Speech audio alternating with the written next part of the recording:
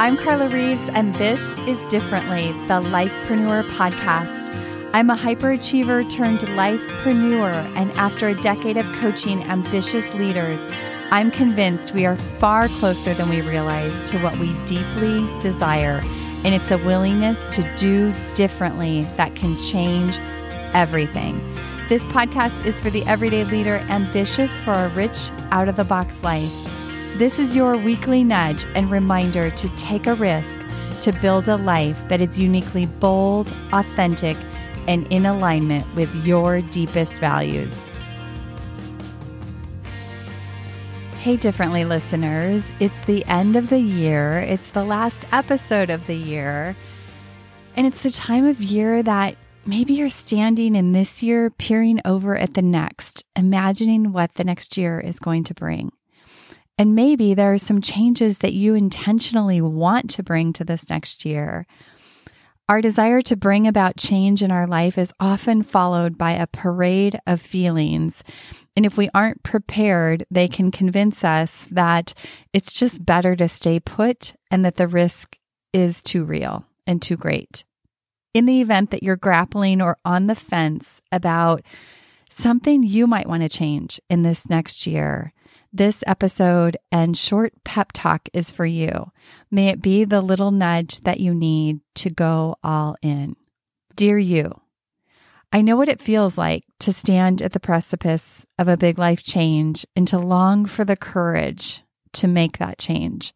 I've been there before many times, and the courage to make important change in your life is not for the faint of heart.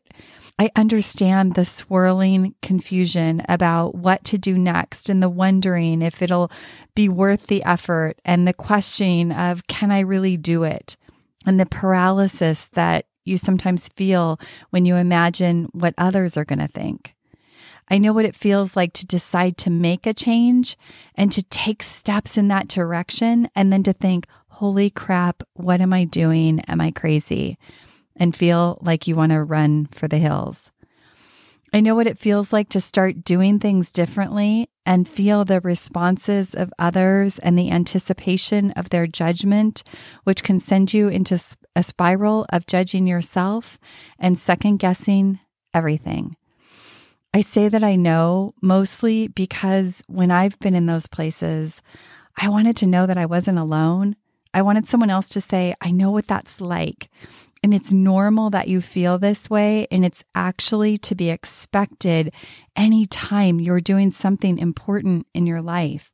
And I wanted someone to say, you're not crazy. I wanted that help to combat those voices in my head that don't have my best interest and often cause me to shrink and run away from what I know in my heart to be true. The courage to change your life starts with really understanding that the old ways of doing things just aren't working anymore. And you have to get to that place where you really get that doing the same thing is just going to produce the same results.